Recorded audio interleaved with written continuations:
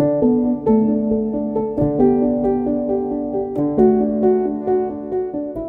to Searching the Sacred. I'm Jason Steffenhagen. I'm Steph Spencer. And I'm Lisa Adams. We are hosting conversations about Scripture for the curious, doubters, and hope seekers. We're inviting people to ask different questions. Questions asked by those who have been wounded and hurt. Questions asked by those who have deconstructed and are looking for a reconstruction. We're creating space for love, kindness, justice, and curiosity. We will wrestle, we will question, we will dance, we will dream, we will wonder, we will be frustrated, and we will hope.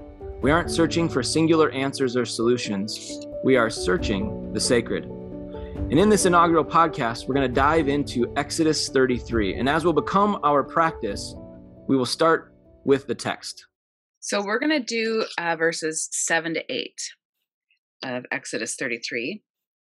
And Moses would take the tent and pitch it for himself outside the camp, far from the camp. And he called it the tent of meeting. And so whoever sought the Lord would go out to the tent of meeting, which was outside the camp. And so when Moses would go out to the tent, all the people would rise, and each man would station himself at the entrance of his tent, and they would look after Moses until he came to the tent. Okay. To start in a passage like this, it really helps to orient us in time and space to where we have been in the story of the people. Let's do that. What comes to mind for the two of you for what's important in the book of Exodus so far? Well, we know that we've been in Egypt previously. So the beginning of Exodus starts with the people of Israel being in Egypt as slaves.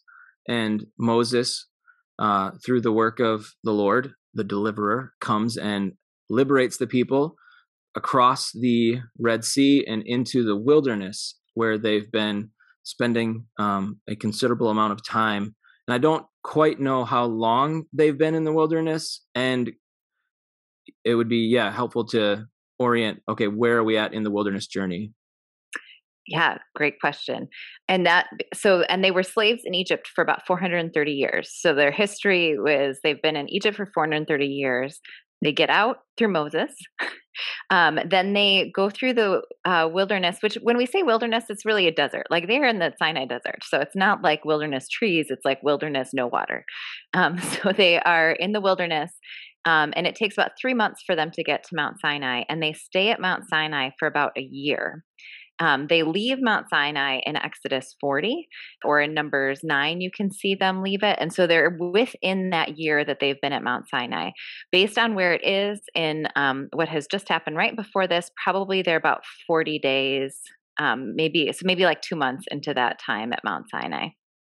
It's curious that we're like the end of Exodus, they're still just getting, like they're just in the beginning. Right. The whole book of Exodus really is within the first 2 years of God's going to free them, they're freed, and they're figuring out who they are as people.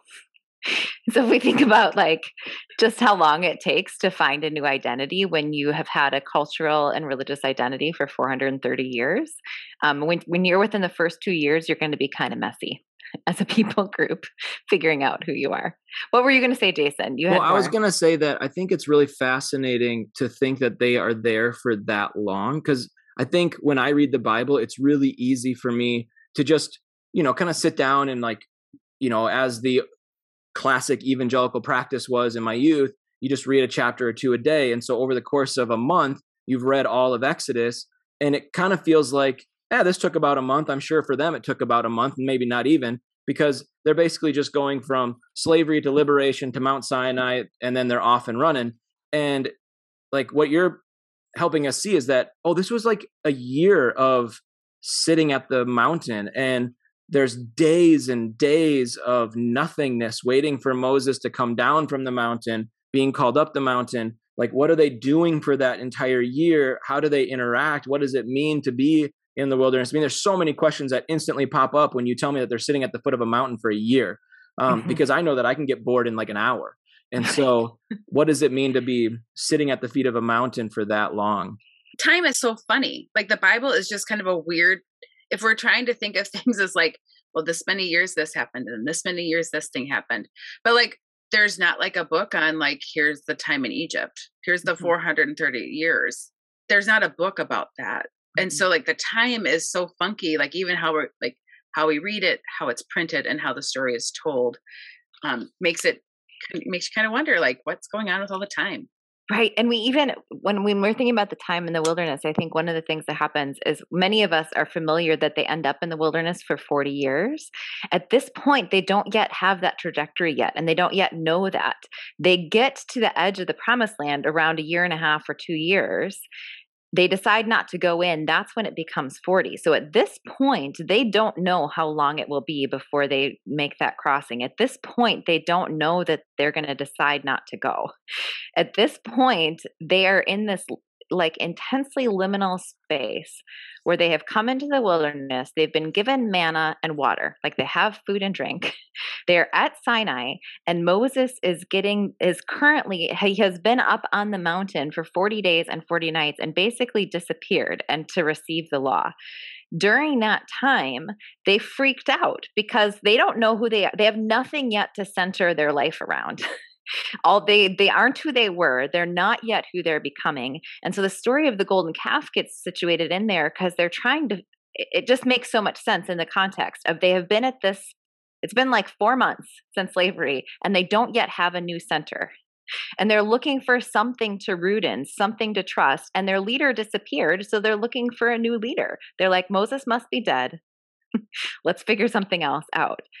This story then is right after that. They find out Moses didn't die and that the golden calf wasn't quite the way to center around a new thing. But the thing they are going to center around is the law and the tabernacle, which is still in formation. It's still being given. The tabernacle is not going to be completed until Exodus 40. And so right here is that liminal space of what do we do now so that we can become who we're supposed to be later when we don't yet have the stuff to center around that thing. I love that you're using that word liminal. I think that word liminal space is such an important word. And for those that might not know what that word means or are new to that term, liminal space is just kind of that in between where you've come from one understanding or one thing, and you're not yet in the new thing or the next thing. And you're kind of waiting in anticipation, maybe doing some preparation, but maybe you're kind of wandering and trying to figure out what is going to be birthed next. And so there's a process, there's an emptiness sometimes to a liminal space. And so we see, as you're talking, like we see the people of Israel in that space of, okay, we're not in Egypt anymore. We're not in the promised land yet. We don't really know how to orient ourselves in the here and the now. What is this space and how do we give it frame and structure? And like you said, they try with the golden calf, and now they're being instructed to this tent of meeting, which is really interesting. The relationship with God is also new, right? Because they had some level of like knowledge of the God of their fathers. Like that's how God introduces himself to Moses in Exodus 3. But like really the people have been in Egypt, immersed in the systems of Egypt and the oppressive systems that they were enslaved in. So as they're figuring out who they are now, they're also figuring out who God is. Is God trustworthy? Does God care about us? Are we going to be smote from the earth? Like, what is it to center life on this God, which might be different than the way religious centering looked in the place we came from? How do we reinvent our faith? If I think about just my personal experience, it reminds me of the time of like having to move from a particular job, but it felt like a move from a career, like stepping out of that, with the pain and hurts and all the histories there, all the hopes and dreams, like putting that down and then going like, what am I supposed to do? Like, is that my career anymore? Am I like, is what God, like, I felt like that was like, I felt like I was following what God was doing. Like it felt like I was doing the right things. And then suddenly it wasn't the right thing anymore. And like playing with different career choices, like putting out applications. I mean, at one point, like I had been on staff at a church, moved from that experience. And then I was like, well, maybe I should like pour beers. Like maybe I should bartend. I like people. Or maybe I should go back and like go be a business analyst again. I had done that before. Maybe I could do it again. Like it's a space that's not unfamiliar of like wondering what worked for me before isn't working for me anymore. It's off the table. And I don't know what's next. I'm not sure, but I want to keep trying. And I think that kind of gets at the heart of like what this podcast is hopefully going to be. And I think what the reason why we're doing it, right, is this whole human condition that we find ourselves in, which is kind of all liminal space. If you want to get down to the heart of it, it's all, what have we come from? Where are we going? Who am I in this right now? How have I been formed and shaped? And what's the foundation of my life? What's the construction that someone gave me? What are the questions I'm asking now? What are the pillars that I'm holding onto, or the things that I'm grasping onto or clinging to? And maybe what do I need to let go of because something new is coming or something new is being birthed? And what does that look like for me? What does that look like for us as a society and the systems that we've created? I mean, there's so many directions we can take this. And I think that's what's so dynamic about the Exodus story, is that it's really the human story. It's really the individual story, but it's also the collectivist story of who we are as people as we're navigating ourselves into the next thing, whatever that next thing is for us, whether that's right here, I'm sitting in New Brighton, Minnesota, 2021 in the midst of a pandemic, wondering what's going to be birthed out of this. Who knows what 50 years from now, if someone listens to this, what's going to be birthed for them, both as a person and as a society or as a system that they're a part of. Which, I mean, I love that you named Exodus as like the story of the human condition, because it helps us. Like sometimes we get judgy, right? Especially about something like Exodus 32, which happened right before. How could the people make a golden calf? How could they be that dumb? Well, it's so related to what Lisa just said about like, the people came out of Egypt with some skills, and they came out with some stuff. They came out with gold. They came out with silk and goat hair or whatever. Like they came out with all the stuff that the Egyptians gave them. And they came out with the skill set of making things. Like they were slaves that made things. They hammered things out of gold. They sewed things out of those materials, and they have done nothing with their hands for 4 months. And they're asking the question, what do I do with this stuff? What do I do with my hands as a part of this identity search? Who am I? Who are we? And who is God? And when like any of those changes individually are so messy, when we now make them communal, and then we make them also about communal faith identity, that's where we are then in Exodus 33 when Moses is like, all right, how do I help these people? Like they're struggling.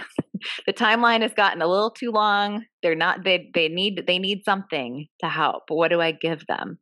And he gives them a tent. He sets up this tent. The first thing I love about this is that he sets up the tent outside of camp, not at the center of camp. Eventually that's where the tabernacle will be, is in the center of everything. But in this space where they've been struggling for identity and struggling for who they are, what to do, all that we've just talked about, I'm curious what we all see and why the place to go searching would be outside of camp.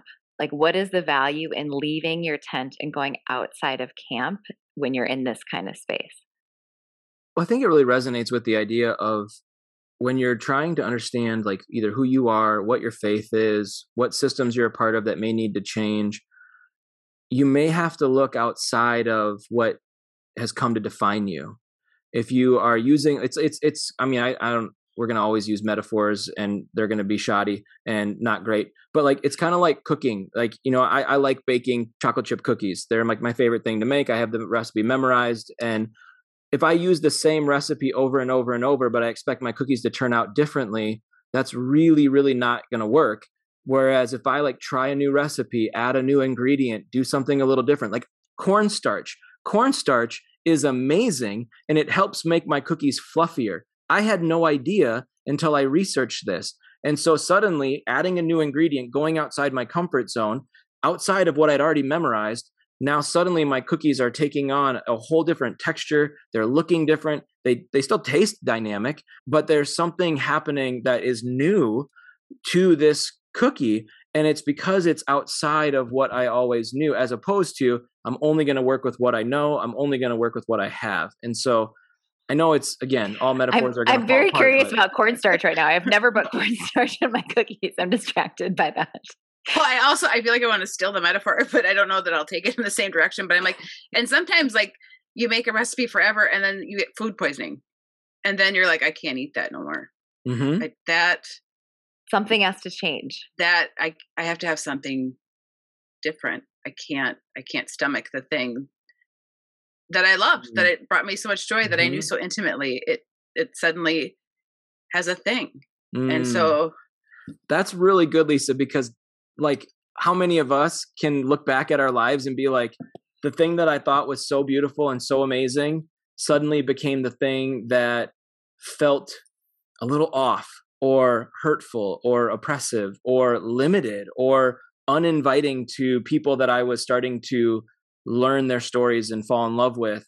And suddenly, like, if they're not invited, then why am I still in this space? Or, like suddenly it's the thing that I thought was making me whole is starting to feel not as whole. Yeah, well, and what's being switched then in this passage is the centering. So they've been centered around the mountain and the presence of God at the mountain. They've been centered around Moses, and the centering just went bad with the golden calf. They had that in the center of camp. They were all around that. And so Moses switches the location. Let's change something up. Let's move to the outside and set up this place in Richard Rohr language that's on the outside of in. So you're leaving, but you're not leaving. This is still a part of our camp. You're still a part of our people, but there's a place to go that's on the outside of in when you are seeking God. So you're not faced with it. It's not like in your face. The way the tabernacle, every day they're going to wake up once the tabernacle's built and they're going to look out their tent door at the tabernacle. God is very in your face. And here God's like, okay, wait, let's move. We'll have it be a little bit more seeking, a little less in your face, because you've been scared of me. So let's switch right. that And up. I think that's the magic, is they actually have to get up and go. It's not like they just have to, stand up, but they actually have to move. They actually have to take it. There's effort, there's energy, there's time that has to be considered in this process of going to that place. It's almost like a discipline in a really healthy way. I also, there's a part of me that's like, yeah, I can't, but I'm really drawn to the mountain experience. Like, who doesn't want a big old mountain to remind you of like the power of God? Like, I don't know that I want to go to a little tent outside of the camp. I kind of like being able to like walk out my tent door and see the whole thing in front of me. Totally reorients me differently. Like I might be drawn and want that, but what might be best is actually this little tent going on the out. outside. And I think if we go back into that story of their first, time at Mount Sinai, they were invited to go experience the mountain, not just look at it, right? But they all freaked out and said, no, Moses, that is way too much for us. You go and you be our representative. You be the person. We're going to stay back and relax. It's kind of like keeping, your growth at a distance. Like, okay, you can go and grow and then tell me how it felt, because I don't quite trust it yet. I don't want the new, but I actually am really comfortable being able to eyeball it from here, because it makes me feel like I'm connected to it, even though I've put no effort into transformation. One of my biggest pet peeves, and sorry to go down this road for a second, I get really, really tired of doctrinal faith as opposed to transformative faith. I think it's really simple to find a set of doctrines and to say, these are all the things that I believe and agree with, and now I don't have to think anymore. As opposed to, oh, I'm human. I'm constantly being invited to transform into the likeness of Christ, transform into a more kind, humble person, someone who's a non-anxious presence in the world, someone who's bringing about justice and love. And the way to do that is not by being so solid on what I believe that I now go around oppressing people and making them believe what I believe, but to remain curious and open, and to recognize that there's beauty in a different story than one that I've ever experienced before. And so curiosity is actually the engine that moves things forward, as opposed to certainty. And so, and I'm not saying that doctrines aren't helpful. Like, we need certain things to help us wrestle, but it's the curiosity that actually propels us into a more inclusive and a more thoughtful and a more hope-filled, justice-infused future. But it takes that sort of going to the outside of camp versus having something declared from a mountain. Yes. Takes a different level of autonomy. It takes a different level of vulnerability. It takes a different level of saying, later on, oh, I was wrong about that. Right. Like I thought I was right, but I was wrong. Let's go seek God again. Like there's the energy of that is very different than like, and which is also very different from Egypt. This is a part of what they're wrestling with. Part of what exists in this system of oppression is a very strong list of do's and don'ts. And there's, you know who you are because everybody knows who they are. Everybody knows where they rank. Everybody's following the rules of the oppressive system. Out here, they're all invited to the mountain. They're all invited, but it takes some work to shift that individually and communally. How do we change to this place where we're invited into the relationship, where we're invited to wrestle, where we're invited to seek, and not just told what to do? Well, it doesn't, you're not on your own either. Like, it's not, like, it feels like God is like the invitation is, okay, that mountain thing didn't work so well. Like that, like maybe the sense of presence, you're just not catching what this is. So let's try something different. It wasn't like, well, I'm killing all of you and we're done. It was, there was a like, okay, that, because how like terrifying.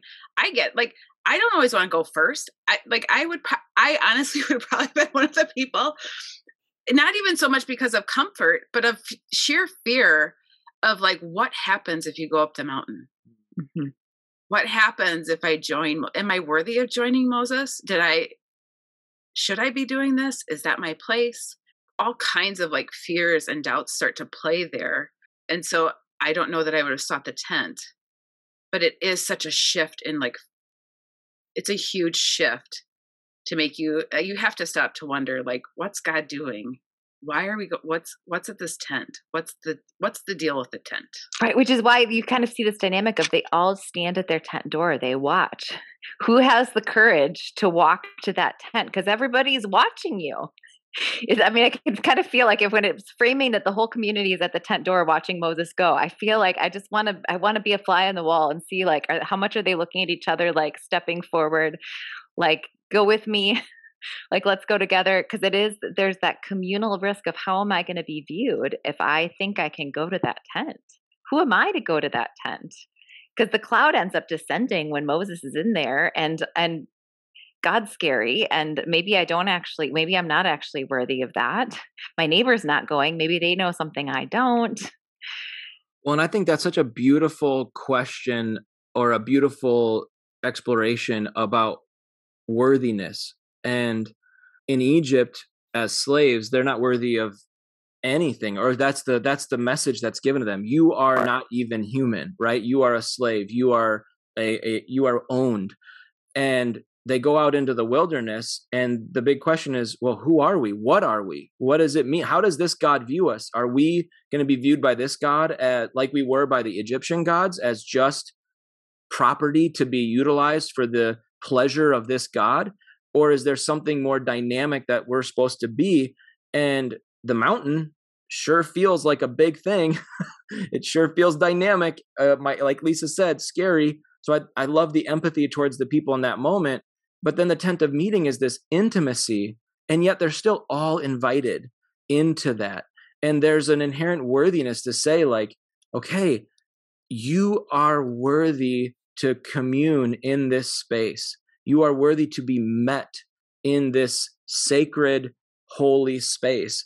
And I think, I would love to, we've kind of explored a lot of what it means to be invited and to search or to move or to go, but also like, what are we going to, right? What are we moving into? And I think that's what this tent of meeting, and maybe talking a little bit about that. I'd love to hear, Steph, what your thoughts are on like, what are they actually being invited into in that tent?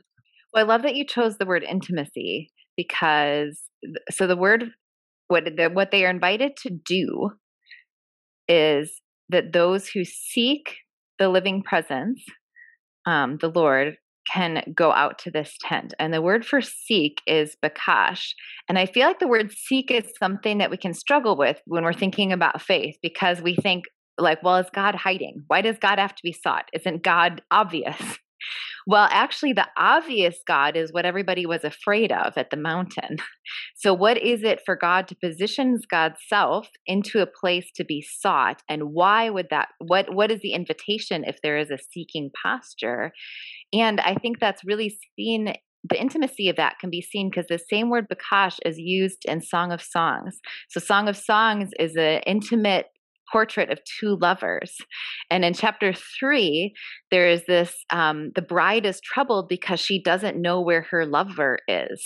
Mm. And in verse 2, she says, I will rise now and go about the city streets and broad ways. I will seek him who my soul loves. That seek is bakash. There is a sense of, I cannot rest until I find my lover because my lover is not here. That is the energy of the word seek. Do we want that intimacy with God? Do we think that intimacy of God is available to us?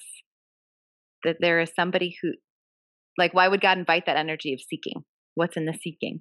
Does anybody else ever have I struggle sometimes in the idea of like intimacy with God, and especially what, like, I totally resonate with what you're pointing towards, Steph, like the seeking of a lover.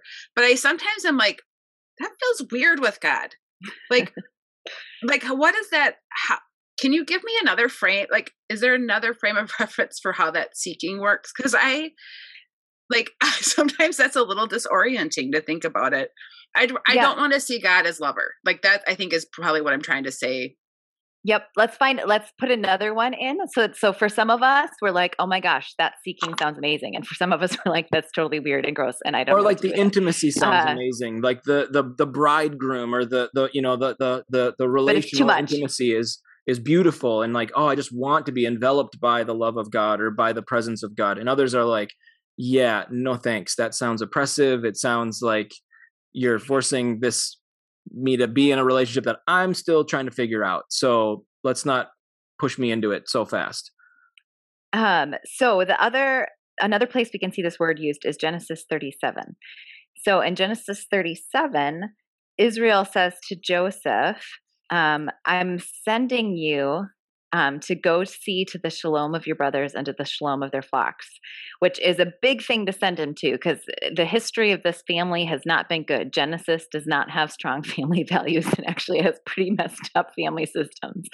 So his brothers don't like him, and that has to do with a whole bunch of generational things. And his dad says, you go seek to their shalom, their peace, their wholeness.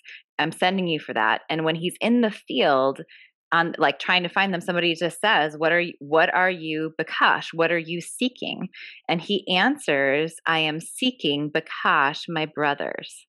And so this also still has intimacy to it, but it's that family unit intimacy of I'm looking for my brothers and I'm looking for them for a purpose. He's not just like out and bored and looking for his brothers. He's been sent to his brothers to go fix the brokenness and to go look towards shalom. And so he is seeking his brothers and he is seeking a new kind of wholeness by seeking his brothers. That is also another use of this word bakash, seeking. I love that better, idea. Lisa, for you? I like that one better. Yes. Thank you. And I love that idea of wholeness, right? You talked about shalom, and, not to like dive into another word and try to unpack it overly, quickly, but like shalom, that justice infused peace, that relational wholeness with God, within ourselves, with others, with all of creation, right? It's that movement towards holistic well-being in a way. And so that does sound to me as well, Lisa, sounds like something I'm ready made for. Like, oh, you're inviting me to feel like these relationships are meaningful and whole, and there's resonance within myself or with others or with God or with all of creation. The purpose for why I'm here. Like I can want that. That sounds like it resonates with my heart and my soul. Well, and it gets at something else the tent is doing if we really think about it. So, Jason, you did a lovely job of framing like where these people came from in the oppressed system as slaves. And that's not the only people that are part of this community. So some people are also coming out of Egypt as slave holders, has been a part of the problem. A mixed multitude leaves Egypt. So Egyptians and Israelites leave. And even amongst the Israelites, it seems like there was different rankings, right? Some of them were in charge of households. Some of them were in charge of making bricks. And so that communal identity of how do we become a different kind of people is also a part of the space they're in. And the shalom of this tent, even though the word shalom is not used here, I think that it's an appropriate connection, is there is one tent. There is no special place. There is no ranked place. There is no, and it's not fancy. It's not a fancy tabernacle where you're not bringing a fancy offering. This is a very level, it is a simple tent outside of camp that is the same place that every single human, no matter what your rank has been, no matter what resources you have, everyone is invited to the same participation of intimacy in the same tent. And we think we want that, but I think sometimes we want something a little more special. I mean, it feels like it's a part of some of our faith journeys somewhat too, of like the idea that we kind of want, like we want the pastor to be the person, right? Like the people wanted Moses to be the person. And like by extension of like Moses doing the thing, I get the thing. Like you go do it, then I get the thing. And the invitation that's put in front feels like, well, it can be Moses, but you can do this. But it feels scary, like to even trust to trust yourself, to trust what you know, what you feel, like to trust the thing. Cause like what they're coming out of like has been very group, like community, like everybody's crossing the river together. Like everybody's kind of moving together. And this kind of feels like this thing where like, okay, you're all invited. Whoever would like to come. And it takes a different, I don't know, like it takes something. It's personal. Yeah. To whether to respond to that invitation, especially, I mean, we talked about this too, that it's a bit vague what's on the other end of that invitation. This isn't the tabernacle where I'm invited at particular times of year to bring a sacrifice for a particular purpose and where everybody has a particular role to play and a place to stand. That's coming later because there is a role for that in religion as well. But this isn't that. This is go to this tent, and it's the word is tent. It's not tabernacle. Some translations say tabernacle. It's ohel. It's tent. And then it's of Moedim, which is appointed time or appointed place. It's the word used for festivals and seasons. And so what the heck are they going to? Go to this tent, same word used as the tent I'm sleeping in, of appointed time and sacred space outside of camp. Like some folks have got to be like, no, thank you. I will wait for the tabernacle where it is, I will go here on this day with this thing. Like give me some more clarity about the steps, not just an invitation to intimacy and sacred time and appointed place and cloud. And like, I don't know what I'm saying yes to. How's it going to disrupt my life to go to this sort of searching space and unknown space and mystical space, we might even say. Well, and we don't really jump to it, but like Moses isn't the only one that goes in, which kind of helps reassure me that like, okay, it wasn't just Moses. Like it was like there was somebody else was brave. In verse 11, Joshua goes. Yeah. And it even says about Joshua does not depart from the tent, which is this lovely place of exploration and wonder about, well, he does depart from the tent because he walks and he fights battles but the phrasing of it is sort of like this ongoing, like Joshua is always in an ongoing way participating in this tent.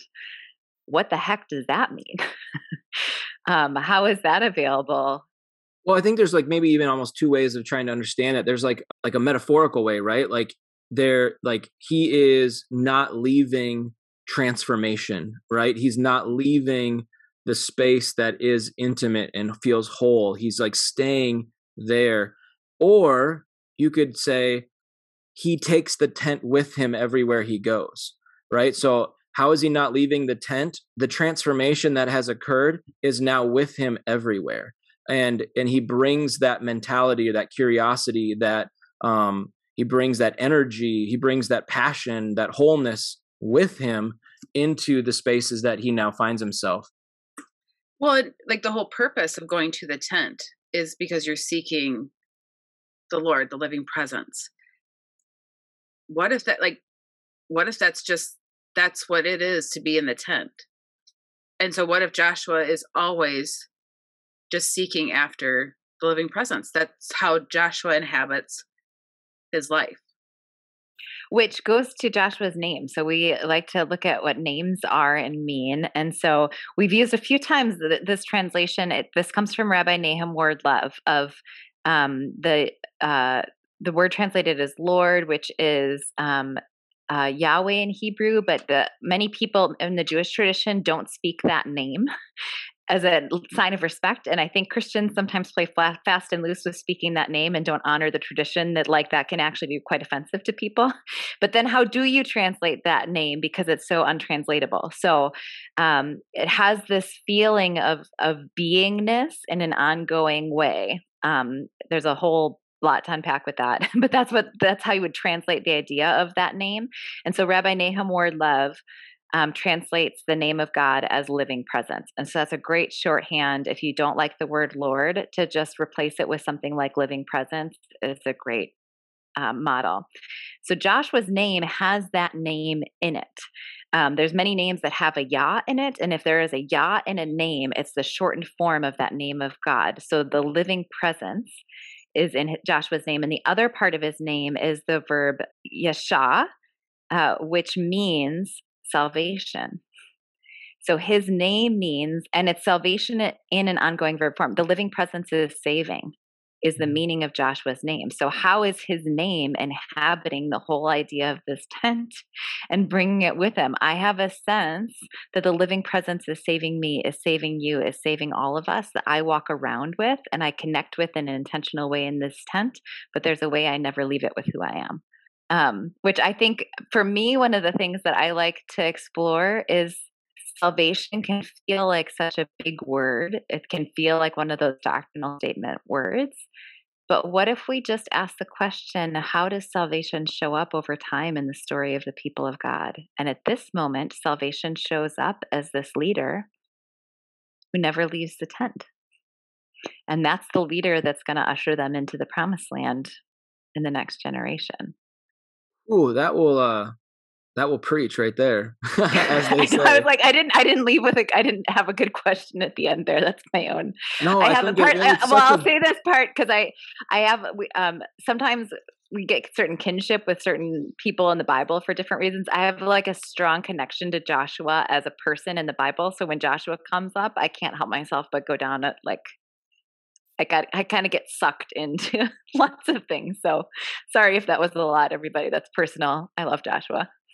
I think it's so beautiful because it really, some of the Bible is like archetypal stories, right? It's like these placeholders for like you said, like what it means to be human. And so here you have Moses, who's the dynamic leader, the one who's out front, the one who's intimate with the Lord and is going to do the hard things. He's going to go up the mountain. He's going to challenge Pharaoh. He's going to lead them over the Red Sea. He's going to be the first one into the tent of meeting as a great example. And I think, at different parts of our life, we need a Moses in our life, or maybe we need to be Moses for some people, right? We need to be the one that's going to say, guys, we go up the mountain. That's what we do. And let me show you. Or like, that tent is safe. Let's go there. Like transformation is happening. Let's get on board with it.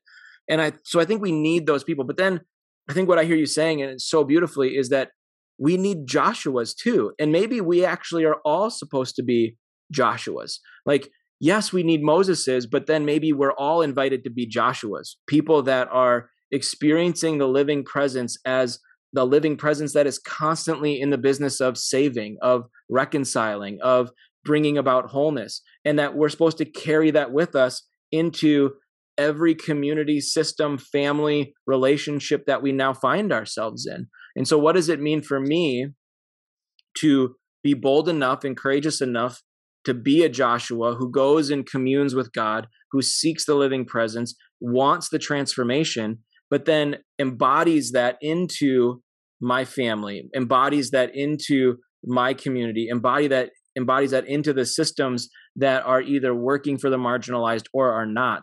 And how do I bring about shalom in those systems? When you were saying that, it made me think, I wonder if one of the things that might happen in this tent is if we might receive some names.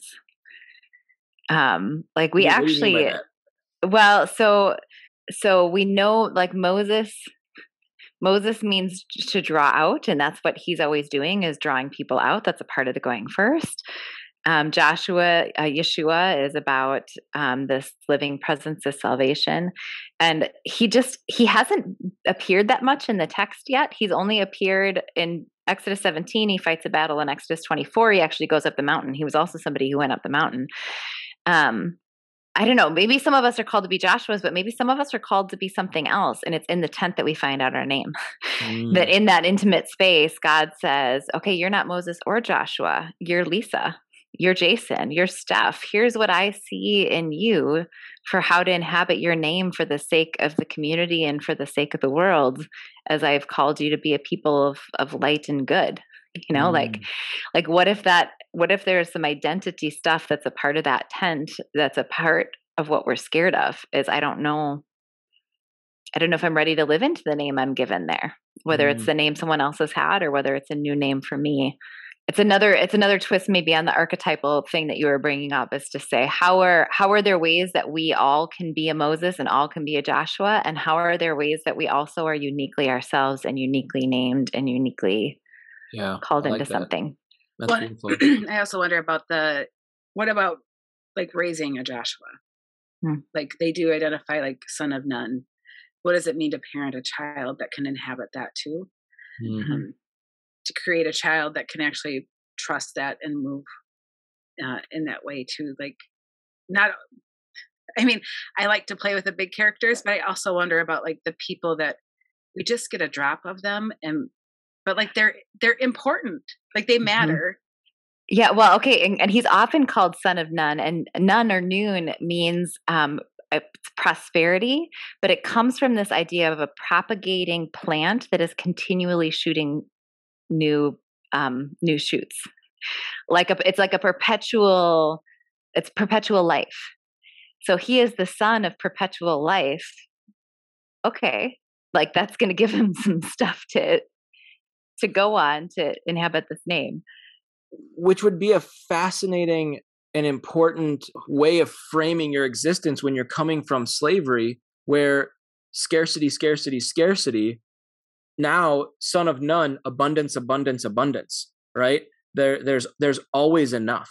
And to imagine, and I mean, that preaches to like right here, right now. We live in a society where, man, if scarcity and fear isn't the driving factors of our economy and our advertising and our very existence, I don't know what is. If we operate from a place of abundance, like there's always going to be enough, there's always something that is able to be birthed, and that's your foundation. That's what you're coming from, is a place of abundance versus scarcity. Now, what do you do when you come from a place of abundance? You can actually experience the living presence that is always in the process of saving. Like you can't do living presence when you're coming from scarcity, because you're scared. You're fearful. You're having to create an other as a scapegoat for your problems.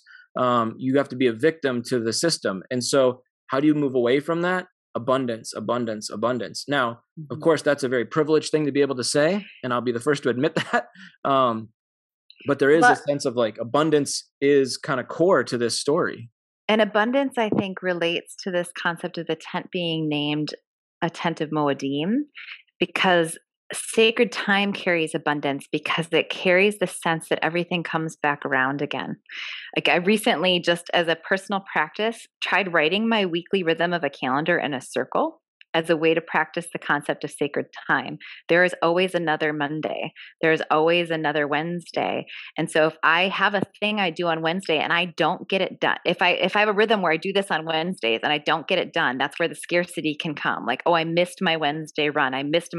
But in a circle, I can look at it and say, oh no, there's a Wednesday next week. I just missed today's run. I didn't miss running forever. I missed today's. And appointed time in Moedim has this rhythm of circular time that says there's another year, there's another week, there's another day, there's a chance to start again. And that way of viewing time shifts us into an abundance mentality because it doesn't have to be crammed into today. It's not about today's work quota. In Egypt, it's about the abundance of circular time that keeps coming around again, that is a part of what the people need to learn to inhabit in order to not repeat what they've experienced in Egypt as they move into the promised land. Because it's just such a human thing that we want to make agendas and scarcity and quotas and like all of that. But can we move into this place of abundance, of intimacy, of the sense of being saved, not having to work so hard for our own salvation? And can we take all those invitations that are a part of this tent that we go seek? And Paul kind of captures that when he, talks about being content. Don't go bring in Paul. Oh, come on. I love Paul. Paul, when he talks about being content in whether in plenty or in want, you can still be content. And that's coming from, like, I think a very abundant mindset as opposed to a scarcity mindset. Like, I don't need everything to be content. And I also, even if I have everything, like that's not what makes things content. Well, and okay. All right. Good use of Paul. I'll take it. We're going to have it out on this podcast eventually on Paul. I got a feeling. But I wonder about even that mindset being a part of what it is to go to this tent, because it means you're giving up the other agenda you had for the day. Like, to seek God and to go outside of camp, there's a certain letting go of my plans. And that becomes a part of it. Oh, I'll do that thing next year. I'll do it. But versus like, oh, today I want to seek the Lord. I feel that. I'm going to go to the tent today. Even if that wasn't on my agenda, I'm going to go because there's enough time, there's enough resource, there's enough space for me in the tent, even if someone else is there. I feel like it's that thing. Like, I don't know. I'm very good at seeing abundance. My brain doesn't always work that way, but I really resonate with the idea of like, you can always start again. Mm-hmm. You can always begin again. Like, it always will come around. Because I feel like so often when we're especially wrestling with our faith or what we believed, or like something happens and you start to question the whole thing, like the idea that, okay, I can start again.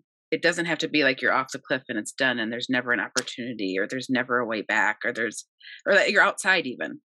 Like the idea that like I'm not actually outside of it. This is coming back around. Maybe this is what we call it the tent of circular time. The tent of things coming back around again.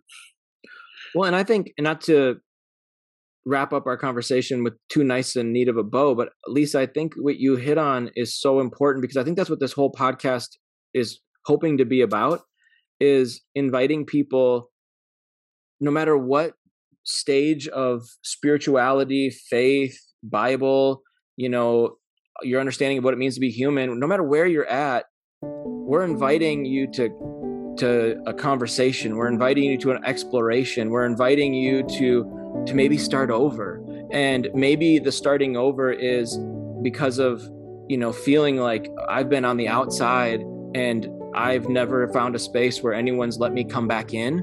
And maybe this space can be one where it's like, hey, you're still invited to explore this Bible. Like, and this thing, this Bible, these scriptures are going to help us understand what it means to be human a little bit more deeply as we move towards being people of shalom.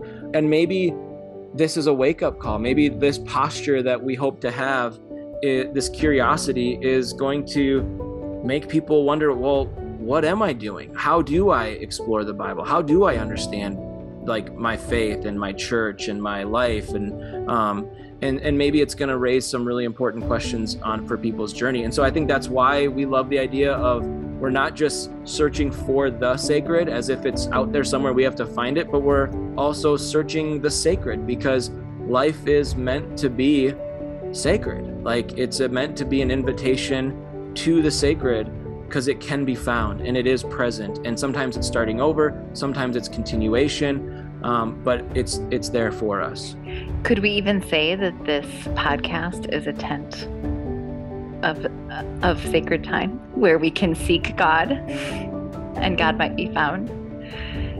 Talk about it. I mean, you thought you were wrapping up with a bow, but there we go. I'm not going to compete with either one of you. I'll just say, may it be so. May it be so.